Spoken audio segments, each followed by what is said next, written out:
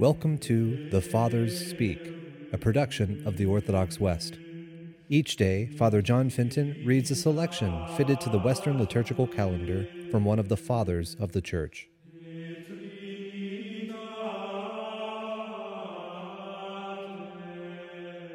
From a sermon by our Father among the Saints, Peter Chrysologus.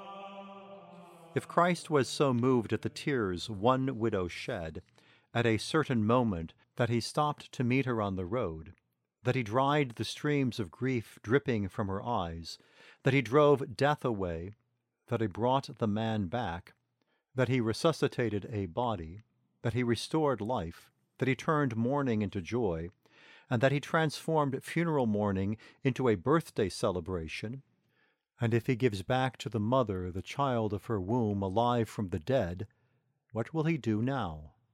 How will he be roused through and through at the constant tears of the Church, at the blood and sweat of his bride?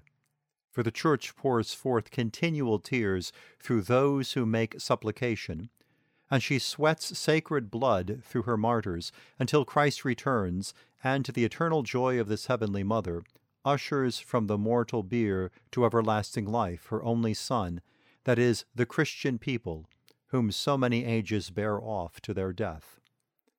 But since the time of Christ's birth is coming, and virginity is about to bring to light the heavenly miracle of producing a child, and it is no longer a star that announces the birth of the divine King, but the very ascent of the sun, let us all hasten to offer adoration, and with holy gifts let us acknowledge that our God and King has come forth from the temple of the Virgin. Let us offer gifts, because a public offering is always made for the birth of a king. Let us offer gifts, because utterly irreverent is the one who adores with empty hands. The Magi attest to this, who were weighed down with gold, aflame with frankincense, and hallowed with myrrh when they bent down before Christ's cradle. What kind of message is being sent if the Christian fails to do what the Magi did? What kind of message is being sent if on the joyful occasion of Christ's birth the poor man weeps, the captive groans, the stranger laments, and the pilgrim wails? The Jew always honored the heavenly feasts with a tenth of his possessions. What does a Christian think about himself if he does not honor the feasts with even a hundredth?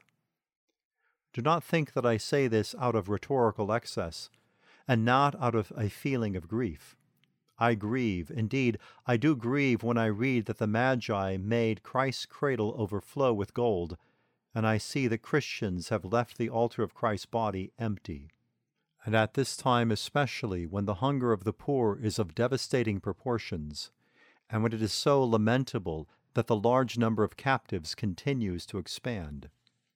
Let no one say, I have nothing, since God is asking you for what you have, not for what you do not have, since he approves of and accepts the widow's 2 copper coins. Let us be devoted to the Creator, so that creation may be devoted to us. Let us support our neighbors in their tribulations, so that we may be freed from our tribulations. Let us fill the altar of God, so that a full harvest may fill our barns. It stands to reason that if we do not give, we ought not to complain that we do not receive.